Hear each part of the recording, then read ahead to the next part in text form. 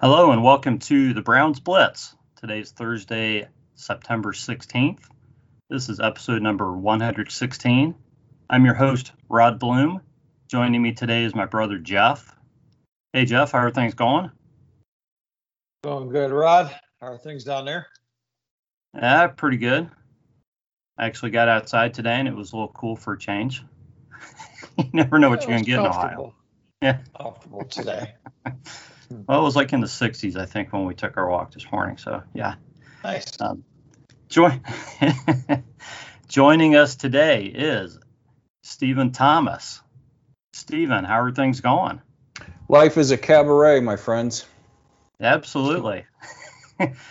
People can find you at Browns Mock Draft on Twitter. They find your work at the OBR and at 247 Sports, or is that 24/7 Sports, however you want to say that, and at CBS Sports.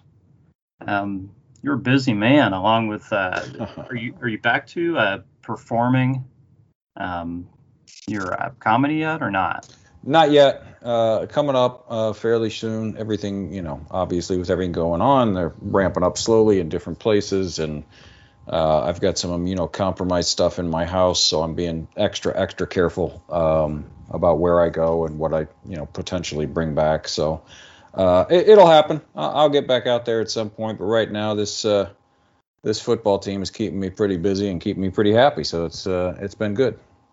Yeah, I was looking at your Twitter profile and I didn't see this before, that you are a Menson. Yes. I didn't know that. Yeah. Okay. So, Jeff, do you know what we're up against here, or who we have with us? So. Our boy is wicked smart. Yeah. He's bringing it. Yeah. Like we often say, we make the same mistakes everybody else does. We just make them faster. That's all that is. Gotcha. Okay. I just want to throw it out there because I don't always read everybody's stuff, but before the podcast, I looked and I was writing down, all your credits and everything, and I happened to see that. So pretty cool. Good for you. Yeah. Definitely. So anyways, a couple of us are drinking some beers, and we're going to talk about these before we launch into the Browns and the football talk and a couple of other things. So, Stephen, you're the guest. I'm going to let you go first and tell us about the bottle you have in front of you, or the can, or whatever you might have there. Yeah, nothing too exciting. I bought the Sam Adams put out their what do they call it? Their fall collection, or it was like a variety pack. There was a pumpkin ale in it, and there was something they called winter ale. I don't know. There's 4 different flavors in it, and I have one left from that. It's just your basic Sam Adams Boston Lager. I'm not normally a huge beer drinker. I don't dislike beer, but it just, it's not. I'm more of a wine guy or a rum guy. But for certain times of the year, like first week of the NFL, I got to have beer. The NFL draft rolls around, I got to have beer. Super Bowl's a beer event. You know what I mean? So this is the last one of that group. So I grabbed just your basic Sam Adams Boston Lager to be with you guys here tonight. Excellent. Appreciate that. Jeff is more of a wine guy. He is passing tonight, but I am drinking a beer, and I have been talking about the fact that I'm going through my refrigerator and trying to empty it out a little bit. So I found a beer I didn't know I had tucked in the back. And because I've been talking on Twitter with some people about the different pumpkin beers, and I found a Blue Moon Harvest Pumpkin Wheat. And man, I hope they still make this. I think it's probably around from last year. So you see why I'm trying to empty the fridge out, because I don't want beer in there that's just plain too old to drink. So I'm working on it, but I got my work cut out for me. It's kind of just a little side project I got going. So it's not bad, though. It doesn't taste like it's anything wrong with it yet. That's right. My side project is hanging pictures in my studio. So your side project sounds like more fun, drinking beer. Yeah, I've still got quite a bit left out there. So yeah, it's kind of an ongoing thing. So. So anyways, let's move on here, guys. Something that we like to do is when we have a guest on is kind of hear their Browns journey. And Stephen, you live in LA. So correct. I don't know if you've been there your whole life or whatnot, but I kind of just wanted to hear just a little bit about your Browns fandom and kind of, the history of that and maybe how that's happened and just some things about, why you're a fan or, some high points or maybe favorite players, things like that. And anything you want to throw out there about you and your Browns fandom. Yeah, no, I'm actually Central Ohio, born and bred, born and raised in Columbus. Lived there most of the first 30 years of my life. Went to college at the University of Dayton. So for those years, I was still in Central Ohio, but not in Columbus. But moved to Chicago when I was just shy of 30 years old. That was I was about 4 years into my stand-up career at that point, and Chicago being a centrally located place as far as club work, I moved there. I met my wife there, and then we moved out here for industry reasons in 2004, and I've been out here ever since. But no, I'm a Browns fan because my dad was a Browns fan, like most people. When your dad's a fan, that's what you root for when you're a little boy, and then it gets pounded into you. And I'm old enough. My first I have some memories before it, but my first season that I really truly have vivid memories of was the Cardiac Kids. And so, anybody old enough to remember the electricity and the, just how beloved that team was, understands that, when something like that imprints on you, that's your team, no matter what, that's your team from now on. And then, the next decade was the Bernie years. And so I was probably, mid-20s before I realized that, a team that went to the playoffs most of the time was not the normal situation. So, even, when Belichick came, even after the Bernie group crumbled, they were back in the playoffs in 95. We all expected that, and then when they came back, they made the playoffs in their third year, made the playoffs in 2002, blew a lead at the end and had our hearts ripped out. So really it felt like, okay, we're back to normal. This is how it works in Cleveland. We get to the playoffs and lose a game that we should have won. And then we all know what happened since then. But, just always been, if you grow up in Ohio, there's two sports, football and spring football. And so, it's always been in my blood. I'm a football guy. I grew up playing baseball, love baseball, but I still love the game. Cannot stand what MLB has done to that level of the sport. The sport and the game are two separate things. And so more into football in the last, 10 years, 15 years or anything like that. And, started doing some writing on the internet for some small sites and things like that about 6 or 8 years ago, just on the side. Because like you said, this isn't what I do. I'm a comic and an actor. That's my profession, and so this has always been just sort of a side gig, something I did for fun in my spare time. And then just over a year ago, actually about a year and a half now, I guess it was last May, Barry approached me and said, "Hey, we want you to come on and do some draft stuff at the OBR." And I said, "Sure, why not?" And that's where we are today. I started writing for the OBR, and the Browns made the playoffs for the first time in 17 years. I'm not going to say it's 100% my doing, but I'm not going to not say that either. So can't be a coincidence. There's no way. I want to know what the hell took you so long. I was busy. Yeah. So that's my story. Unfortunately, could not pass it along to my daughter. My wife and I only have one child, a daughter. She was a volleyball player growing up. My wife being from Chicago and a big hockey fan was sort of that's the way that she went. My daughter got a scholarship to play in college, and she's since graduated and is now doing fantastic on her own. She lives in upstate New York.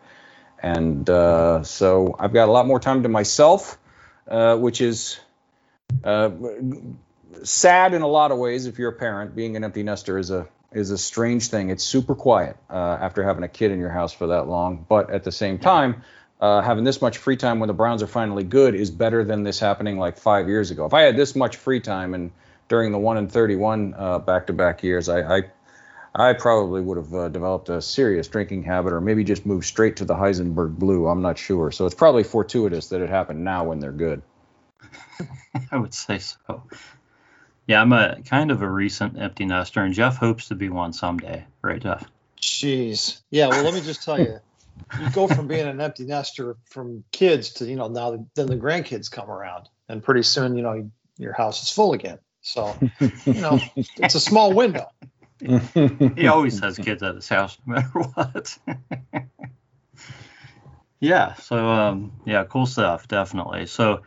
So guys, we're gonna go all the way back to Sunday and just not certainly not going to beat the Browns up, but Browns played the Chiefs, a game that we had all been looking forward to since back in January. This rematch, first game of the season. This great team great new roster that the Browns have put together. But I think we all knew kind of what the Browns were facing, that this was a game on the road against a team that went to the Super Bowl. So I don't think anybody thought the Browns were going to go in there and just whoop up on the Chiefs, until we watched the first half anyways. And the first half, the Browns are up 22-10 in this game.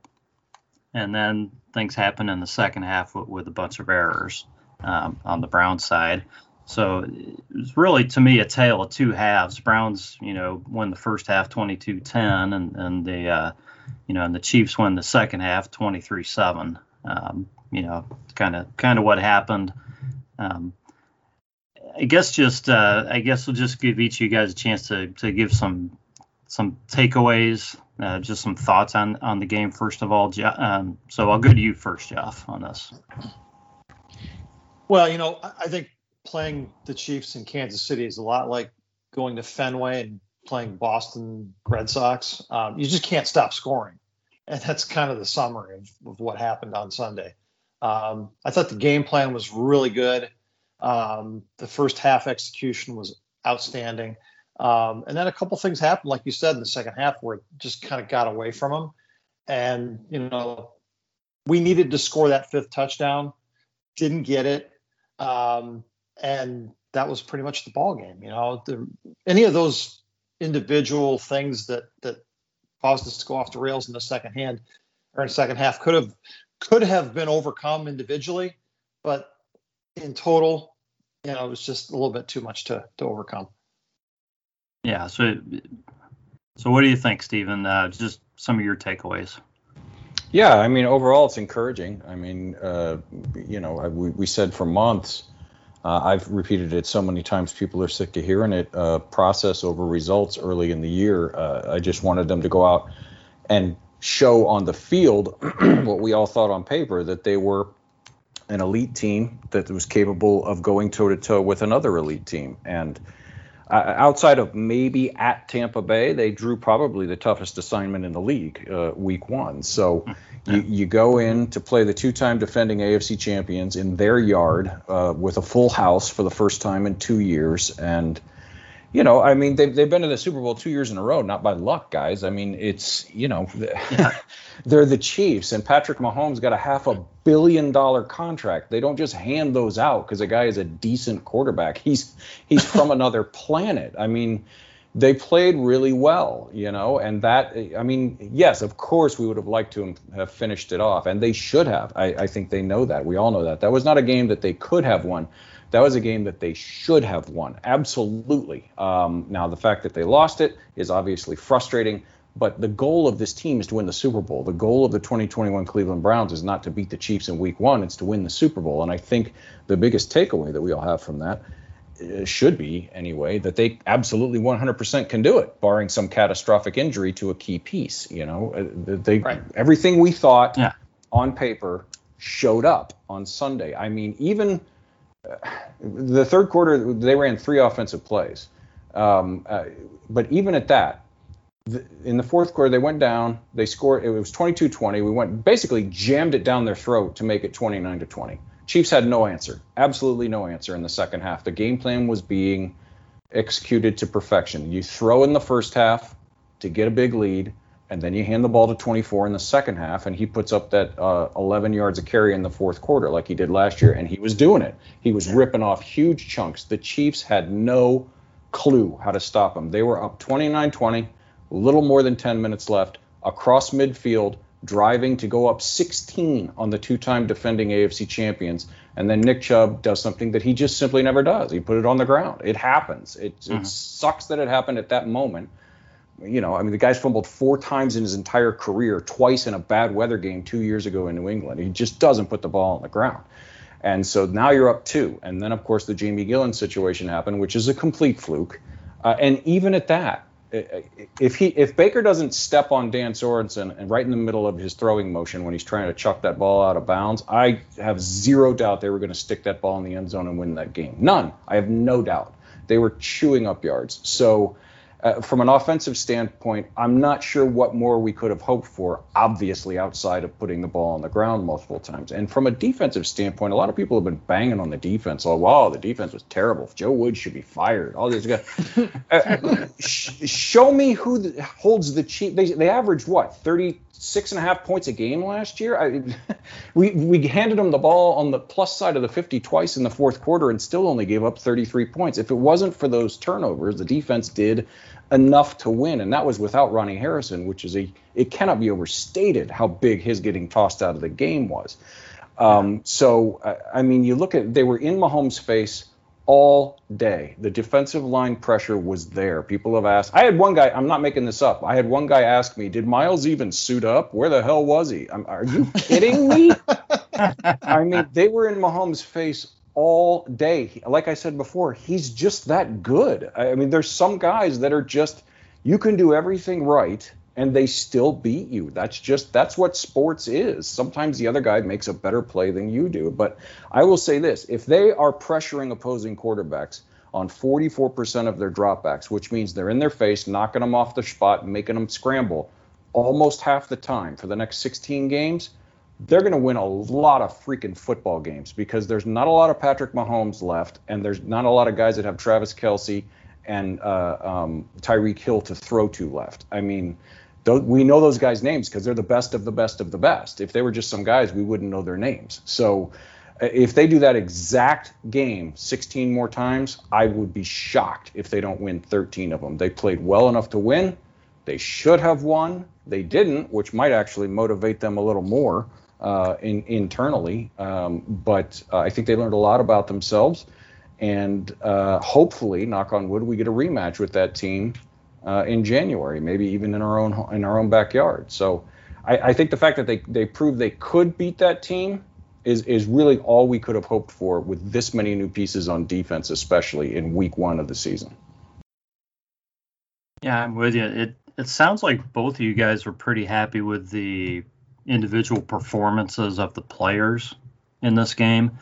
What did you guys think of the coaching? Because there was a lot of talk after the playoff game that Stefanski was clearly outcoached by Andy Reid. What did you guys think of the coaching matchup in this game? And I'll let you start with this one, Stephen. I thought it was fantastic. I didn't think he was outcoached last year. I never understood that narrative. They did. I mean, the defense last year, if we remember, by the time we got to the Chiefs game, between regular injuries and guys being out with COVID and everything else, it was, I mean, they were 2 calls away from calling me to play safety. I mean, there was just nobody left. I mean, Stefanski could have suited up, I guess, short of that. I don't know what else he could have done. Seriously, I don't know. And, you know, on offense, it's been talked about how much they needed to inject speed to the wide receiving core. The Chiefs, if you go back and watch that game, it's on YouTube. They had 9 people within 5 yards of the line of scrimmage for like 90% of the snaps because we had nobody who could threaten the deep part of the field. Nobody could do it. This year, it opened up between Schwartz and DPJ and all these guys, and David Njoku got like 3 or 4 targets 30 yards down the field. We have guys that can threaten deep. Now, granted, they were without Honey Badger, they were without Willie Gay, they were without Frank Clark. We can't lose sight of that. But still, just the fact that we have so many more options and he can call a more wide open game. I mean, 3 out of 3 on 4th down, the creativity, the timing. I mean, on the last drive, you know, that ended in the interception, the play right before the interception, they got 27 yards on a screen pass because they knew the Chiefs were going to be selling out to try to, you know, create a negative play. I mean, I don't know what else could have been done. It was just two fluke occurrences that turned that game. And when you are elite, the margin of error to win in the NFL is razor thin regardless. I don't, you know, people say, oh, the Jaguars are the worst team in the league. You better show up. You know, the worst team in the NFL still has 53 guys who are professional athletes. You know, you better show up and play. And when you're playing against a team like the Chiefs, there is no margin for error. So, you know, the game swung on those two plays. That and Ronnie Harrison getting tossed were what decided that football game. So, yeah, I thought it was totally fine. As far as Joe Woods, I think the Ronnie Harrison ejection drastically altered the game plan, because I absolutely refuse to believe that all those coverage snaps in the short areas that Anthony Walker and Mack Wilson ended up getting, a lot of those were going to go to Ronnie Harrison. And with some help. I mean, I just refuse to believe that wasn't the plan. You can't plan on a guy getting chucked in the fifth play of the game. So I don't know what else he could have done. I mean, he still didn't have Grant Delpit. You got a rookie starting out there. Newsome played great, but he was still a rookie. You can't put too much on his plate for his first season. So, you know, they did what they wanted to do. The only way you beat the Chiefs is you pressure Mahomes and try to get him to make a mistake, and he simply didn't make a mistake. So you just tip your cap. You lost by 4 on the road to one of the toughest teams in the league. So I'm totally happy with it. I'm totally happy with pretty much everything except the final outcome. Yeah, Jeff, what'd you think of the coaching, the comparison in this game? I'm just going to add to that you know, on offense we scored 4 touchdowns, 3 drives of 75 yards, and 1 drive of 71 yards. We ate up a ton of clock. The offense functioned fluidly, to my eye, for the first game of the year. I think 90% of the time that wins in the NFL. And to Steven's point, we just happened to be playing the best team in the NFL. So it wasn't enough. But, I mean, offensively, this team is fine. Defensively, I think we're still trying to figure some things out. But I thought Joe Woods had the right game plan to try to slow down Kansas City. And you know, the whole game plan was keep Patrick Mahomes off the field, which everybody knows you have to do, and try to keep things in front of you on defense. And you know what? The one time that we got away from that is when Tyreek Hill was one-on-one with JJ3, and that freaky pass was completed for a touchdown, and they scored on one play. So you see what can happen if you don't approach them that way. And I thought the game plan was sound. You know, you can argue about specific things, but overall, it was the right game plan to beat the best team in the league, which would have happened if it wasn't for 3 really weird occurrences. Yeah, I agree with you. And just kind of looking at the players on Kansas City, you know, I hate to say, looking at Travis Kelce's numbers, I think he scored 2 touchdowns, correct? But he only had 6 receptions for like 75 yards. And, you know, I'm not going to say he wasn't a factor, but to hold Kelce to 6 catches for 75 yards is not bad. Now, obviously, you don't want to give up 2 touchdowns to him, but this game really, to me, came down to Mahomes not making any mistakes the entire game, and Tyreek Hill going off for 11 catches for almost 200 yards and touchdown. And I know that long play was 50 yards, I think, and you know, all by itself, but still, Tyreek Hill and Mahomes were really the difference in this game. It seemed like, you know, I don't know if the Browns found a way to slow Kelce down at all, or if the Chiefs just had so much success with Tyreek Hill that they just didn't need to go to Travis Kelce as much in this game. So, but anyway, their guys came up and did what they had to do, but the Browns defense, like you guys are saying, they played a good game for under the circumstances, as you know, with especially the first half, and then the second half they just got put in some tough situations. So, I think this is a game that the Browns will again look back on just like the playoff game. But I think this game will give them more confidence, knowing, like you guys have been saying, that they can compete with anybody. So I don't really have a problem with it either. I was hoping they'd win, but I knew it would be a tall task.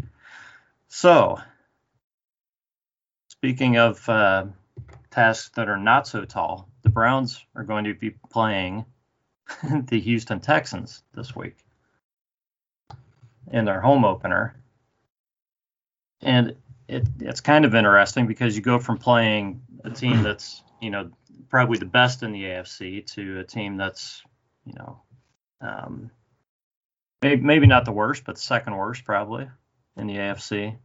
So Jeff, I'll let you start on this. What kind of attitude do you expect the Browns to enter this game with? Coming off this loss to the Chiefs in a close game, but playing a team like Houston that, first of all, the Browns know half the guys on that team. Right. Because they're from Cleveland. Yep. Second of all, Houston's 1-0 because they played Jacksonville last week. But they're also a team that the Browns, really shouldn't have any problem with. So how do you expect the Browns to look at this game? Well, one of the things I really love about Kevin Stefanski is that he's not going to let them look past this game. You take care of the business at hand. And, if they do that, which I fully expect them to do that, they should have their way with the Texans and really get, healthy in the process in terms of, how this team functions. So I'm looking forward to the next couple of weeks of, seeing the offense continue to operate smoothly and seeing the defense really start to show some personality. I think we're going to see less of that, vanilla, too deep, zone coverage stuff. And, we're going to start to see our defensive line take the game to the other team. Those are the things I'm going to be looking for as we play teams that really we should be able to beat easily. Is can we put together a solid game in all three phases, and hopefully that happens this week against Texas. So, Steven, what do you think? How do you think the Browns go into this game? What type of attitude? I think they're going to be all business, like they have been since the middle of last year. If we all remember, 1-0 this week. That was the mantra last year. We heard it. Mm-hmm. It leaked out of the locker room, and they bought it. And you could tell by the way they spoke, by the way they took care of the ball, took care of practice, by the way they handled their business, that they weren't just saying it. They actually bought into that one. And then that bled over into the offseason. We saw all the hard work that they were doing. There wasn't a lot of club, Instagram videos. There was, hey, we're getting together again at Baker's Place. We're getting together again in Texas. We're getting together again here. We're working. They worked all off season, and we saw it come through in camp, and we saw it last week. I keep saying this. Again, they're up 29-20. They're driving in the fourth quarter in the Chiefs' yard, and there was no whooping going on the sideline. There was no dancing. There was no, oh my God, look what we're doing. They expected that. It was very businesslike. And after the game, they said all the right things. You saw them get back to practice this week. They're saying all the right things. They're working again in practice. I think, like Jeff said, it's not a game. You can't take anybody lightly. And they have enough veterans. Nobody knows what the Texans were doing all offseason. But unlike the Jaguars, who were a lot of young guys, their guys are all veterans. Yes, maybe they're middling to lower third of the league veterans, but they've been around a while. They know how to play the game. If you make a mistake and don't handle your business, they're savvy enough to take advantage, and they can jump up and bite you. But I don't think, like Jeff said, that they're going to overlook. I really don't think they think it's going to be quote unquote easy. Some fans think it's going to be easy, and obviously Vegas does, but I don't think this team is going to do that. So what I expect and what I hope to see is to finish it. How many games last year did they have a 3-score lead, and then we ended up having to recover an onside kick in the last minute to ice it? Now, part of that obviously was, like we said before, the depleted defense because of COVID and all that kind of stuff. But at the same time, that's a skill you have to learn. Closing the door early in the game, ending it, putting your foot on their throat in the middle of the third quarter and just saying, okay, yeah, there's 17 minutes left, but we're just running out the clock here. That is a skill you have to learn. And this is a kind of team, this next 3-game stretch are the kind of teams that you can learn that against. So what I expect is pretty much the same game plan. They're going to come out in the first half. Baker's going to throw the ball all over the yard. Of course, they'll give the ball to Nick. Of course, why wouldn't they? But they throw to get the lead, and then they run to protect the lead. That's what they do. So I expect them to go out, be up multiple scores at halftime, and then what I want to see is them learn how to close that door. I want to see if they, let's say that, let's just make up a score. Let's say they're up 28-7 midway through the third quarter. I don't want the final score to be 31-24. I want to see the final score be 35-13 or something like that. Finish it, because that once you learn that skill, then you'll be able to do it to a team like the Chiefs if you play them again in January, or even the Steelers or the Ravens. These are teams that we've traditionally had so much trouble closing out in the times that we have had a lead, and that's partly due to them. They're really good football teams and good franchises. So, but that's what I expect. I expect the Browns to be sharp. I expect them to be on point. I expect the stadium to be out of control. This will be. I'm old enough, like you guys are, to remember the old place. And ever since First Energy Stadium, we've all heard, oh, it's not the same as the old place. It's not the same as the old place. And it isn't. That old place had character. It was a dank dungeon. And, from a facility standpoint, First Energy Stadium is light years better. But the crowd's never been all that loud and all that kind of stuff. But in their defense, we've never really had a team to get loud about since they came back. Now we do. So let's see what happens. I think it's going to be deafening, which is something that they're going to need because, like I said, Tyrod Taylor, he's not Patrick Mahomes, but he is smart enough, savvy enough, mobile enough, and good enough that if they don't come in and handle their business, he's good enough to win a football game. So what I want to see is them finish it. What I expect to see is that they will finish it. I think this is a double-digit victory. Yeah, I agree with you. You kind of got into my next question. So let me kind of try to think of another way to phrase this.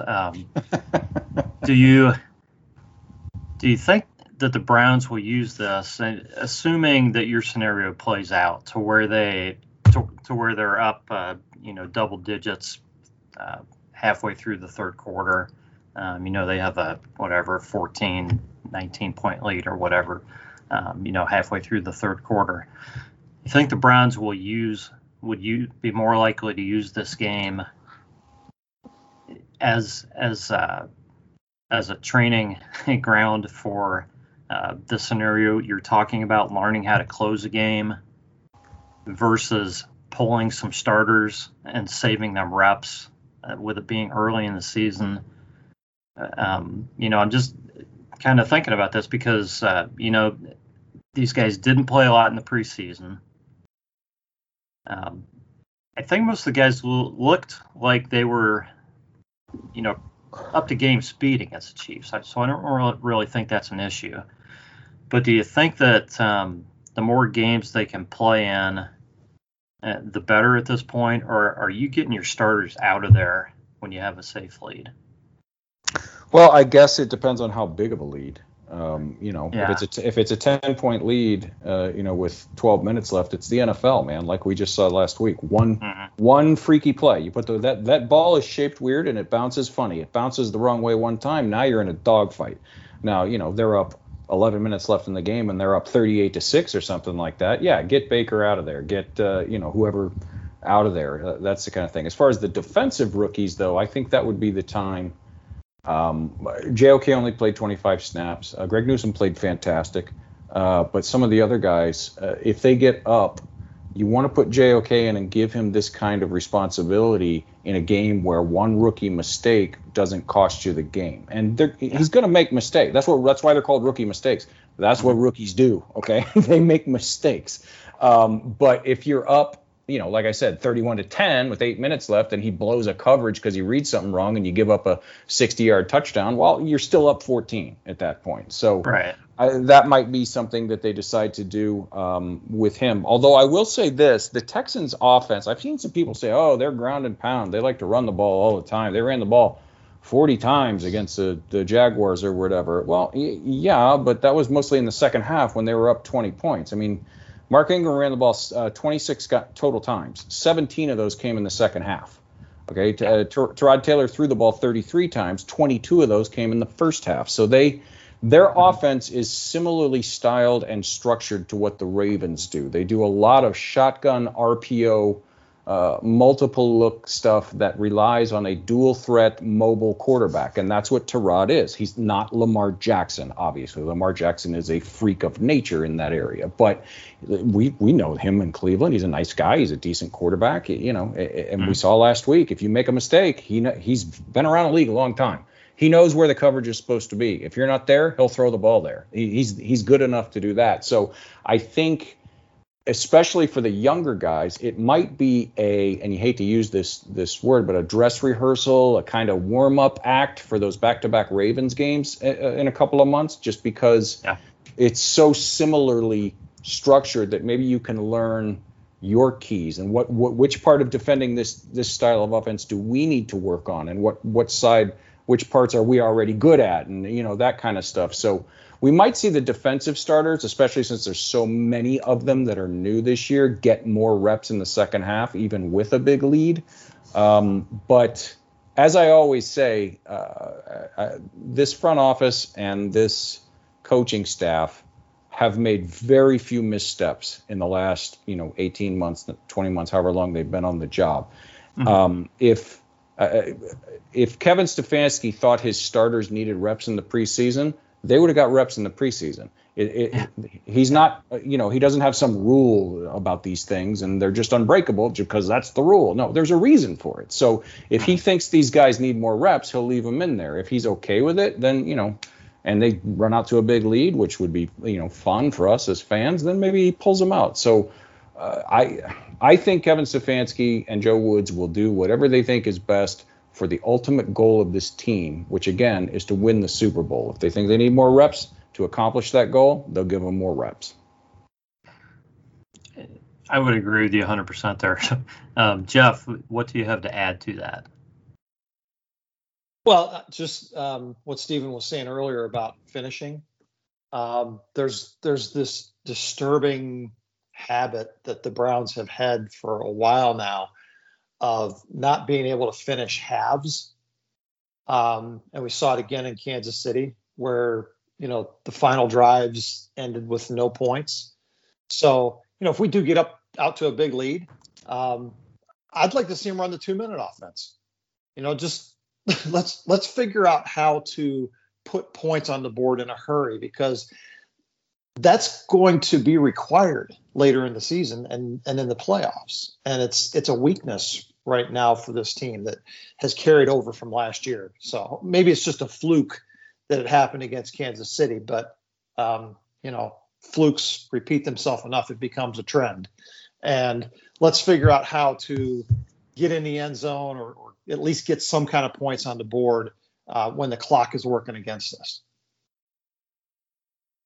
Did you guys see the Ravens-Raiders game? I only saw the very end. The very end. Did you see when I guess it was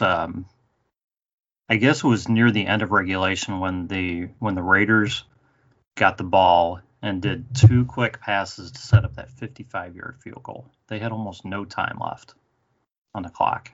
Right. I'm just watching. I'm like, and this is the Raiders, and this is Derek Carr, who gets no respect around the league. Seriously. I mean, and nobody thinks Derek Carr is any good. And I don't think he's all that bad. I'm not going to compare him to other quarterbacks right now, but they did that in a matter of seconds, and set up and kick this 55-yard field goal and end up going into overtime. And I mean, that game was wild. I wanted to go to bed like an hour before that game was over, and I couldn't. I had to stay up and watch it. So it's kind of crazy. But yeah, you're right. That's what you have to be able to do. Yeah, when you need to. I mean, the Browns have way more overall talent than the Raiders do. The Browns should be able to do stuff like that when they need to. Right. I mean, and that's going against the Ravens defense too, guys, which is seen as one of the top defenses in the league. So, anyways, that's what we want. Is to see that. So, yeah, that took me totally off track, but I had to bring that up.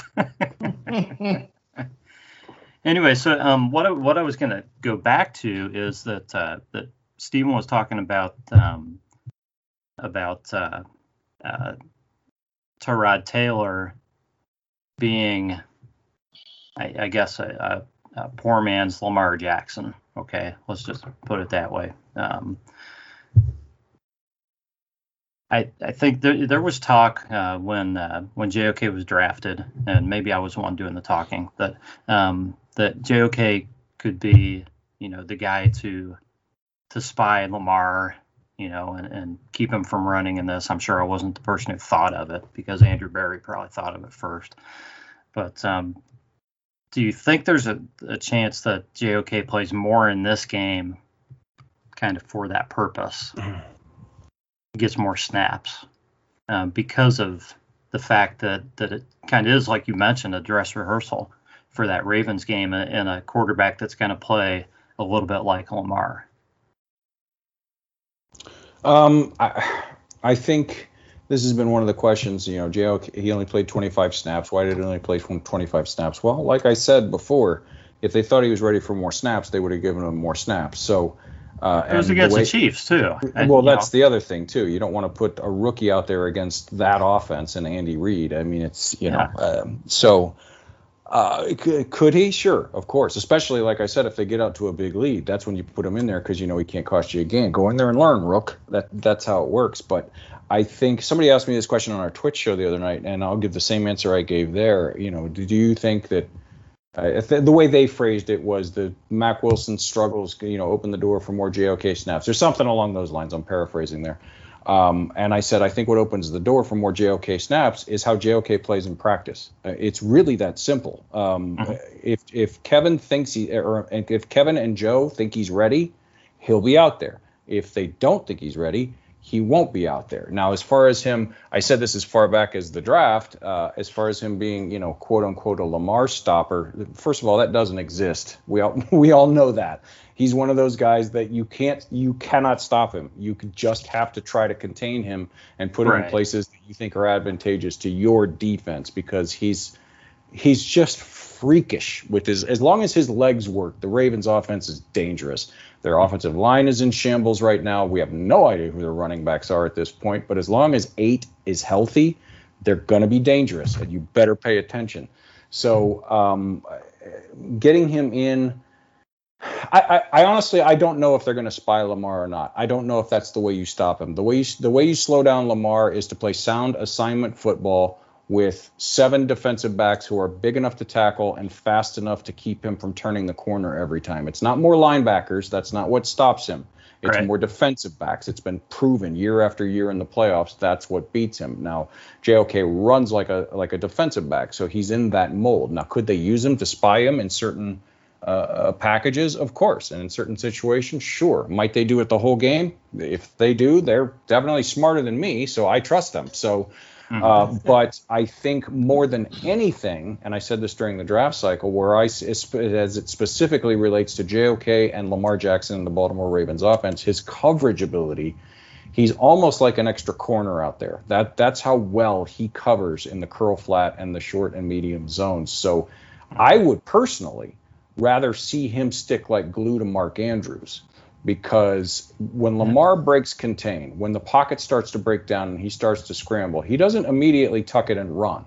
That's a misconception. If you watch him, the first thing he does is look for his security blanket, and that's Mark Andrews. How many times have we seen, every tight end, but especially Mark Andrews, the pressure almost gets there. Lamar goes to his right, and then suddenly Mark Andrews is running literally by himself 17 yards down the field, and we all yell at our television sets. I mean, it happens all the time. So every game. Yeah. I would much rather take away his security blanket with JOK than spy him. Now, of course, if, like I said, they're NFL coaches and I'm not, so if they think it's smarter to go the other way, then I'm behind them 100%. Don't listen to me.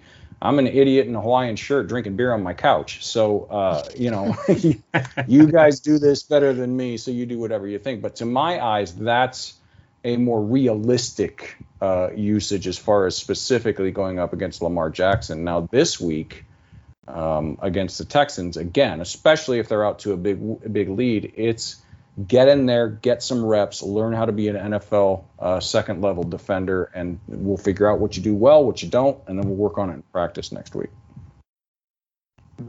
Yeah, and that makes a lot of sense. JOK, it makes a lot of sense what you're saying about Lamar, because I think you're right. It's not one person normally doesn't catch him. It's the overall team speed, which JOK adds to. So Jeff, do you have anything you want to add to that? Well, yeah, I would just say one thing that JOK already does well, to my eye, is he can lay a lick on a tackle. I saw him. It was probably on a couple special teams plays, but very sound tackling. That was a really good sign to see in the Kansas City game on defense.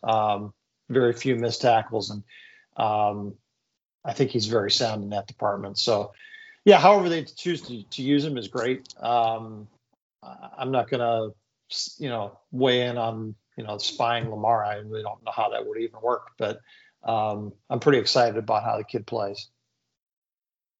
Yeah, definitely. So let's before we move on to a couple other things and that, let's talk about this. The line in this game was somewhere around the Browns being a 12.5 point favorite. Over under 47.5. And for whatever reason, even though we're not gamblers, we like to give predictions on this show that we never go back to and talk about again.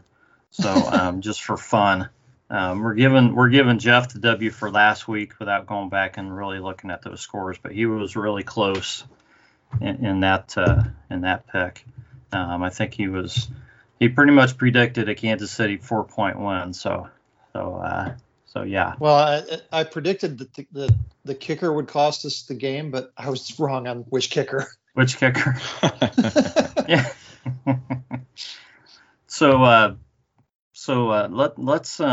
Let's throw out some score predictions, and I always get to go last, guys, because I don't have anything in mind yet. So Jeff, you want to go first as to score for this Houston Cleveland Browns game?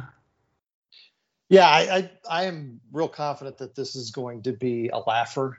I think the Browns are smarting a bit after the loss in Kansas City, and they're going to take out their frustrations on the Texans.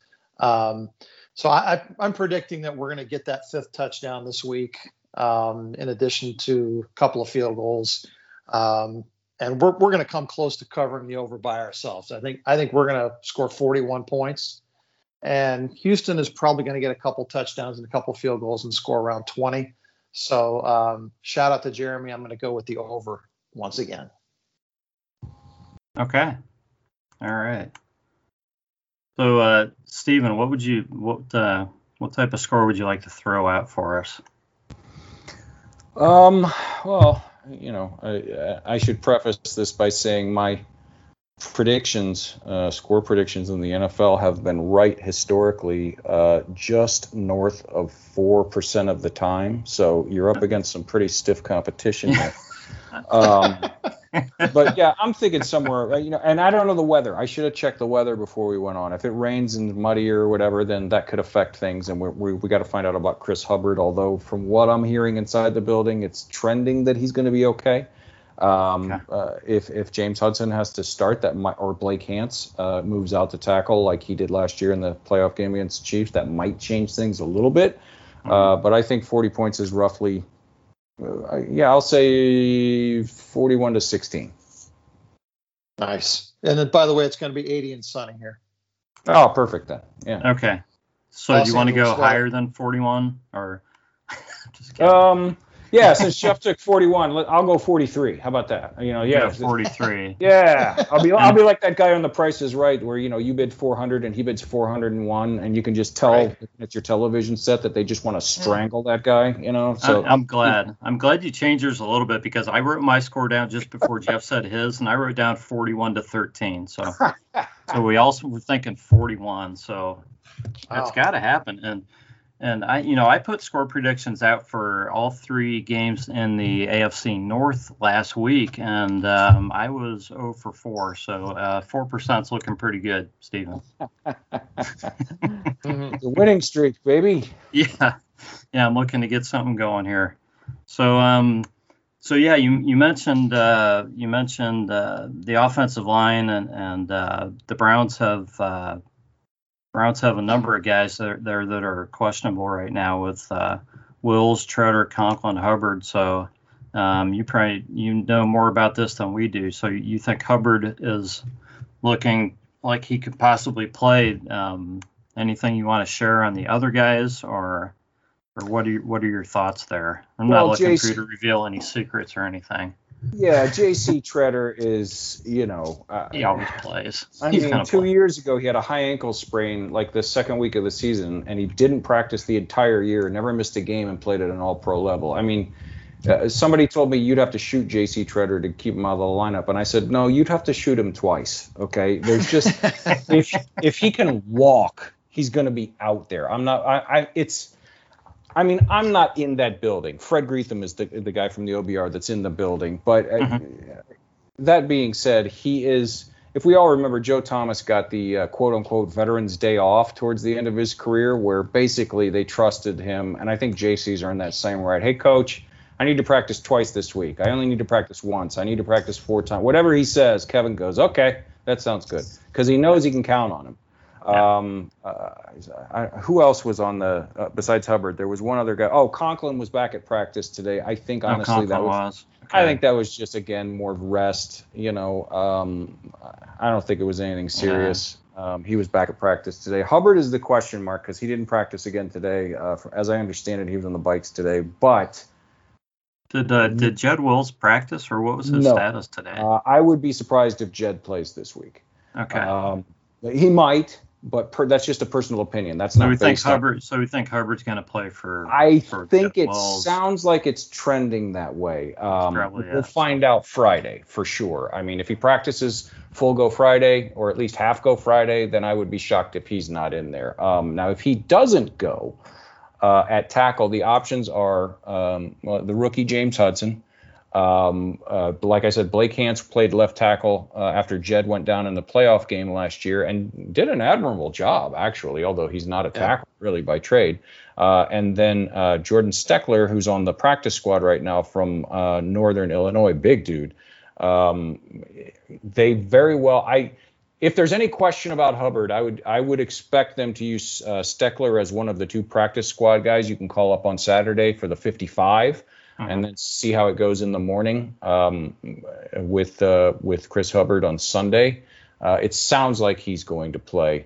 But, yeah, overall, and the thing about it is, and you hate to say this because, like I said, they're all NFL players. They're all world-class. The worst player in the NFL, whoever that is still a world-class athlete. Okay, these guys are elite human beings on the planet. That's who they are. So you never want to say, oh, that guy doesn't scare me. But it's not like this is the Texans of 5 years ago with Watt on one side and Clowney on the other. I mean, Whitney Merciless is a decent, edge rusher. And Charles Omenihu, who I really liked during his draft cycle, is on the other side. But you look at their depth chart is Merciless and Jenkins on one side, Omenihu, Jacob Martin, and Jonathan Greenard on the other side. DeMarcus Walker is one of their defensive tackles, Malik Collins. They just signed Jaleel Jackson off a practice squad because former Brown Vincent Taylor went on IR. Vincent Taylor was starting for them. So whoever they have starting this week, they thought was not as good as Vincent Taylor.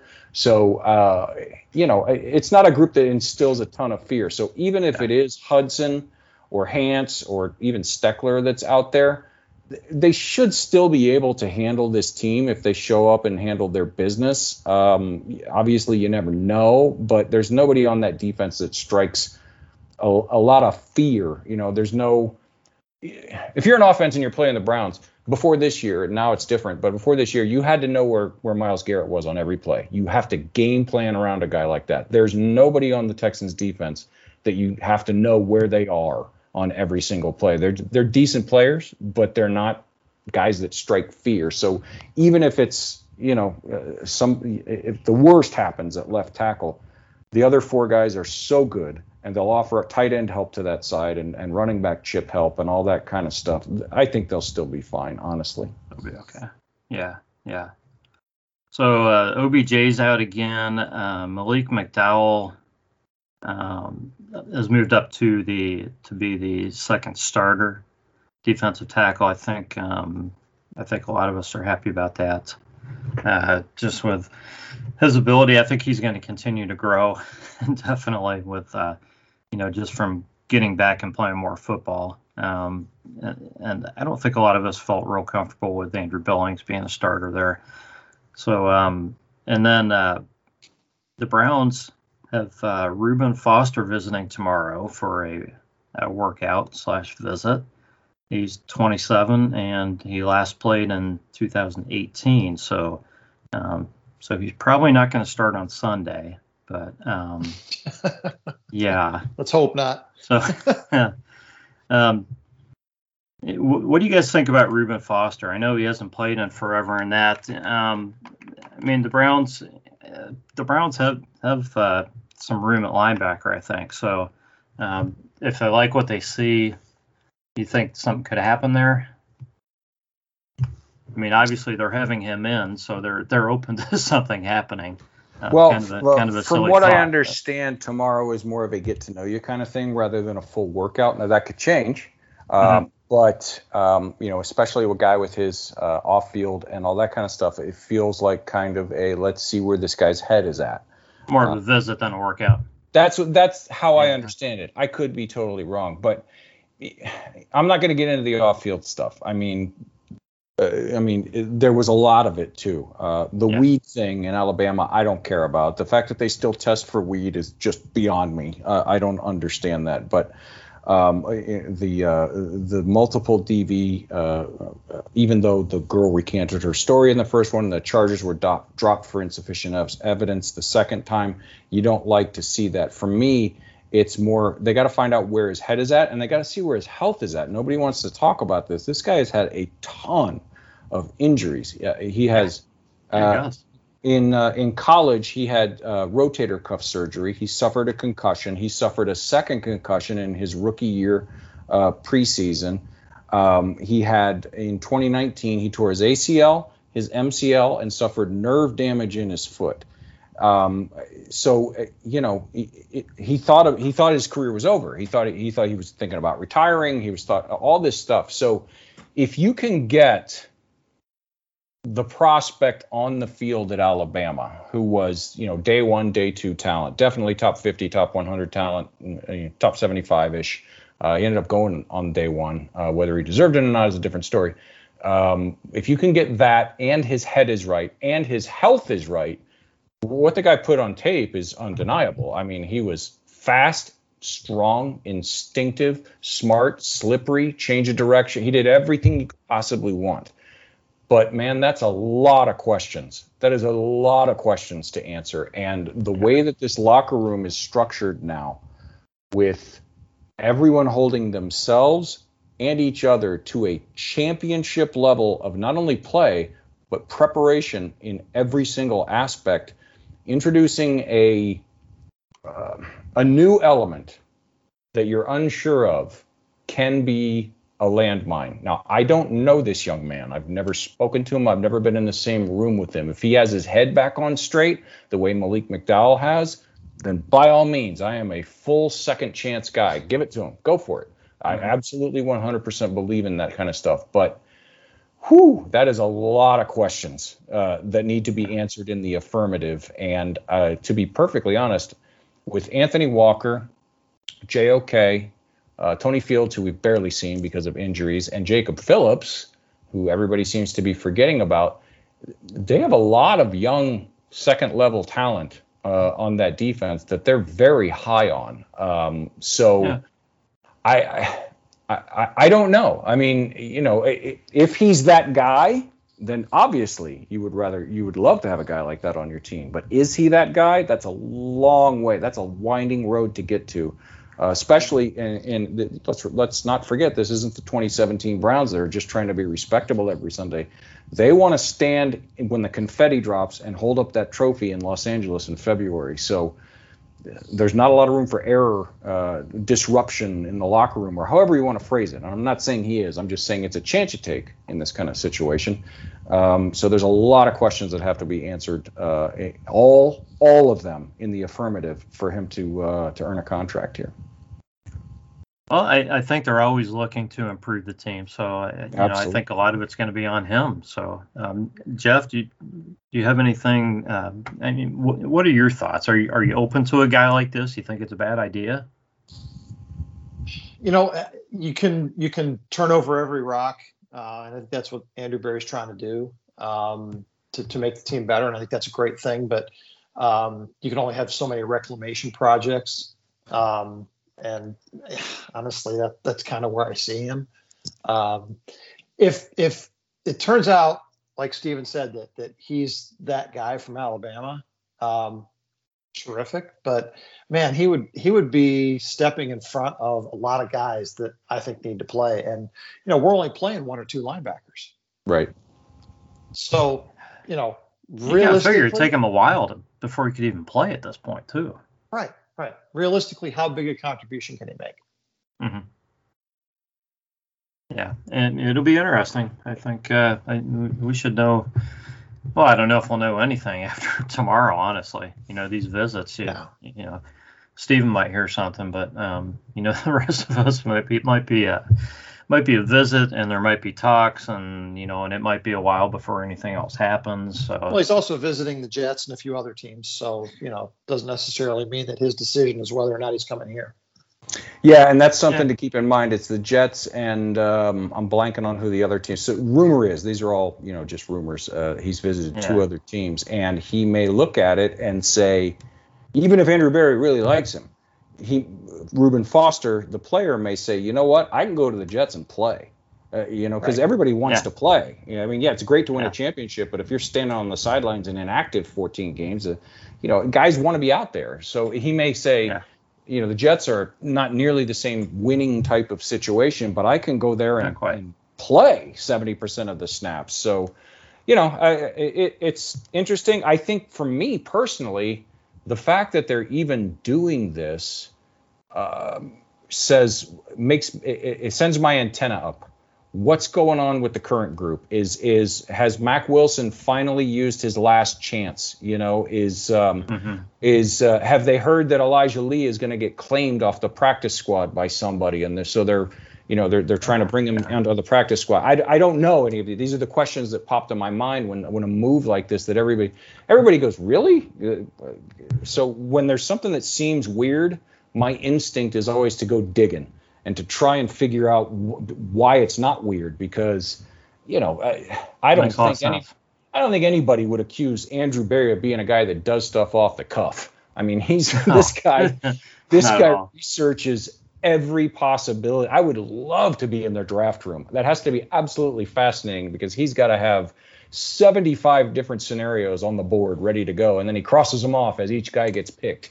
So whatever they're doing, it didn't just come up in Berea yesterday. They've been talking about this for a while, so I'm very curious to see what happens with it.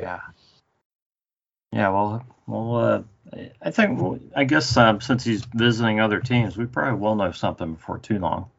Let's see what happens. So, Stephen, just real quick, I wanted to plug your article and your first mock draft. Did this just come out? I'm trying to think. Was it yesterday, wasn't it? Wednesday, yeah. Yeah, Wednesday. So, Jeff, did you have a chance to look at this yet or not? I did. I'll be honest, I'm not real deep into the 2022 class yet, but I like the positions that he's going after. Yeah, that's why I wanted to bring you in, because just the discussions we've had, I think the obviously Steven is like the draft guy, so That's a nice I'm way of not saying I have surprised. absolutely no life. I appreciate that. Thank you. Yeah, but yeah, I mean, Jeff has been talking about going edge, first round, pretty much since the last draft ended, and it's an excellent article, and you do a great job of explaining, why you're going for each of the picks and talking about the guys. So, and this was this orange and brown. Trying to think. Yeah, OBR.com. Yeah. Yeah, OBR.com. Cleveland Browns, the weekly mock draft returns as the Texans come to town. So everybody check it out. We won't go into a ton of detail because, like you said, this was your first run at it. You're not going to bat for all these guys. Right. It's an excellent look at what, just for people to look at to say, hey, what could possibly happen for the Browns in the next draft? What kind of players could they get? And, I think it's an excellent representation of, what they could be thinking about right now. So everybody should be definitely checking that out. And are you going to try to be doing these? How often now are you going to do these? Because you used to put them out on Twitter like every day, but you have other stuff going on. Yeah, it's the daily mock draft is into year 5, or is it year 6? No, it's going to be year 6 this year. Wow, I can't even believe that. But that has changed because of going to the OBR and having all these other articles that I write and the Twitch show and all that kind of stuff. So during the season, it's now the weekly mock draft every Wednesday because that's the middle point. Everybody's pretty much talked the last game to death. Nobody's really ready to start looking at the next game, so it's a good time to take a peek. And like you said, this early, it's not about locking into positions or this guy definitely, or like it's about, let's take a look. They might need an edge depending on, there's questions, will Clowney earn another contract? Will Takk McKinley earn another contract? We don't know what's going to happen at the depth edge. With the defensive line, we don't know. The wide receiver room, we have those 2 huge contracts. At least one of them will be gone next year. Will they go wide receiver? There's a whole bunch of different ways it could play out this year, and we don't know how these prospects are good. It's September. They got a whole season to play. Then they have a whole off season. The draft industry has turned into $1 billion industry on itself that almost functions independently of the NFL, which is just bizarre to say. Right. But at this point, it's about familiarizing yourselves with guys to watch. Let's watch this guy and see how he progresses. Like the first round pick this week, George Karlaftis, the edge rusher out of Purdue. Dude is huge. He's 6'5", 275. He turns a corner. He's got a bull rush. He's got an advanced array of pass rush moves. He knows how to use his hands. His motor never quits. I mean, he's young. He fits the age guardrail. Everything that you could want in a prospect. And he's being projected by draft people way smarter than me as a day one, potentially top half of day one guy at this point. The reason we don't lock into things this early is because I will remind everyone that last year at this time, early September last year, Marvin Wilson was projected as a top half of round 1 guy, and he ended up getting undrafted, and we know what happened. So right. A lot of ball game between now and April. But at this point, you want to keep your eye on George Karlaftis and Jordan Davis out of Georgia. And, my 3rd round pick is Dante Demas out of Maryland, who's a big, strong, fast, just a super wide receiver that a lot of people haven't heard of yet, partially because Maryland's not exactly a prospect factory. These are the positions. You want to look at edge. You want to look at defensive line so that when I have a lot of people tell me, in February, oh my God, I'm trying to start my draft prep and there's, 572 guys on the big board over at the Draft Network. How do you sift through them all? Well, you start in September, so that by the time February rolls around, those 572 guys, you've already eliminated, 385 of them. So really, you start with 195, and then you break those guys down into day 1, day 2, day 3, and then you eliminate the positions. Like we're not going to be looking, barring something weird, we're not going to be looking at quarterbacks. I don't waste my time looking at this quarterback class. I don't care. And I can't tell you guys how liberating that is after the last 20 years to not have to go on a microscopic level of the every quarterback class every single year. So when you look at these guys this early, it's really more about, it's kind of like stretching before everything starts. Just get loose. Keep an eye on a guy. If you're flipping through channels and you say, you see Maryland is on the Big Ten Network, and you go, oh, God, yeah, I remember that. I want to watch this. I'm going to watch for 10 minutes because I want to see how this wide receiver does or something like that. And then guys will interest you and other guys won't. And, you cross them off your list or you dig deeper, depending on which way it goes. So while the season, what we decided last year was, because long ago, when it first started, the daily mock draft started 2 weeks after the draft. I did 340 something the first year, and that was insane. Like I was by the end of it, I was like, I would rather jump off a cliff than do one more mock draft simulator right now. So I switched it, and it got a little shorter, and then it got a little shorter. And last year we decided I'm not going to start the daily until after the Browns season ends. So it'll be weekly, hopefully right up until Valentine's Day, knock on wood.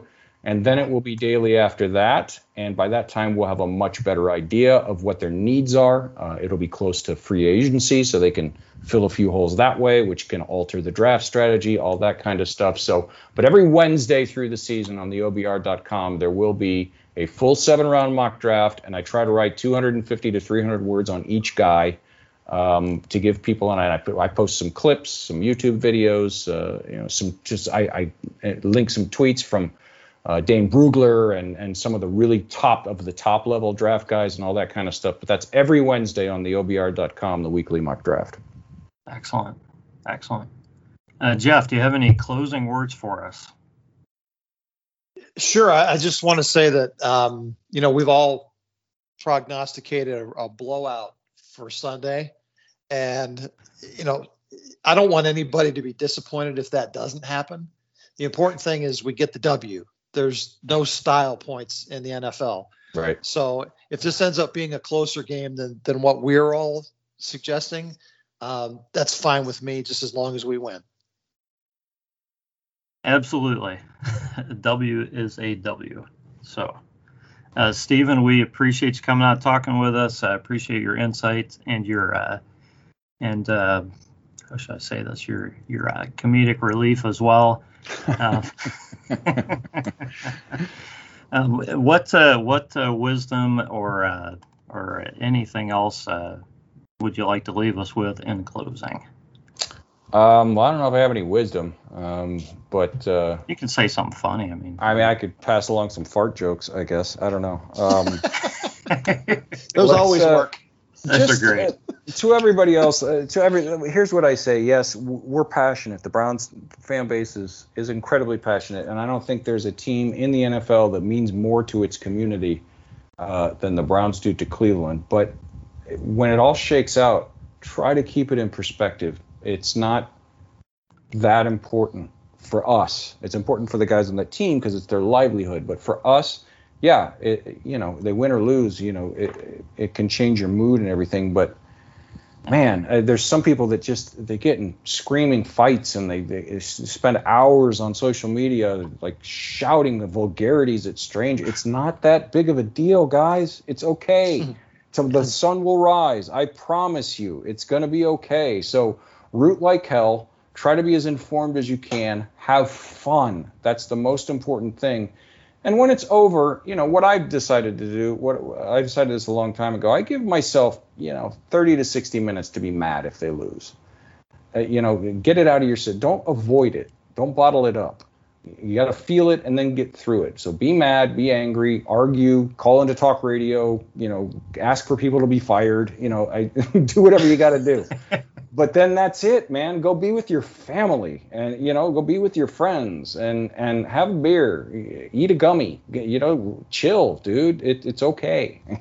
Just let's have fun. This is going to be the most fun Browns season we have had since the return if they play anything like we all think they're going to for the next 16 games. So don't overlook the fun by arguing and being mad about the minute details. You want to find something to be mad about, you can. That's life. But, man, if they're winning 13 games this year and you're still mad, that's on you. That's not on them.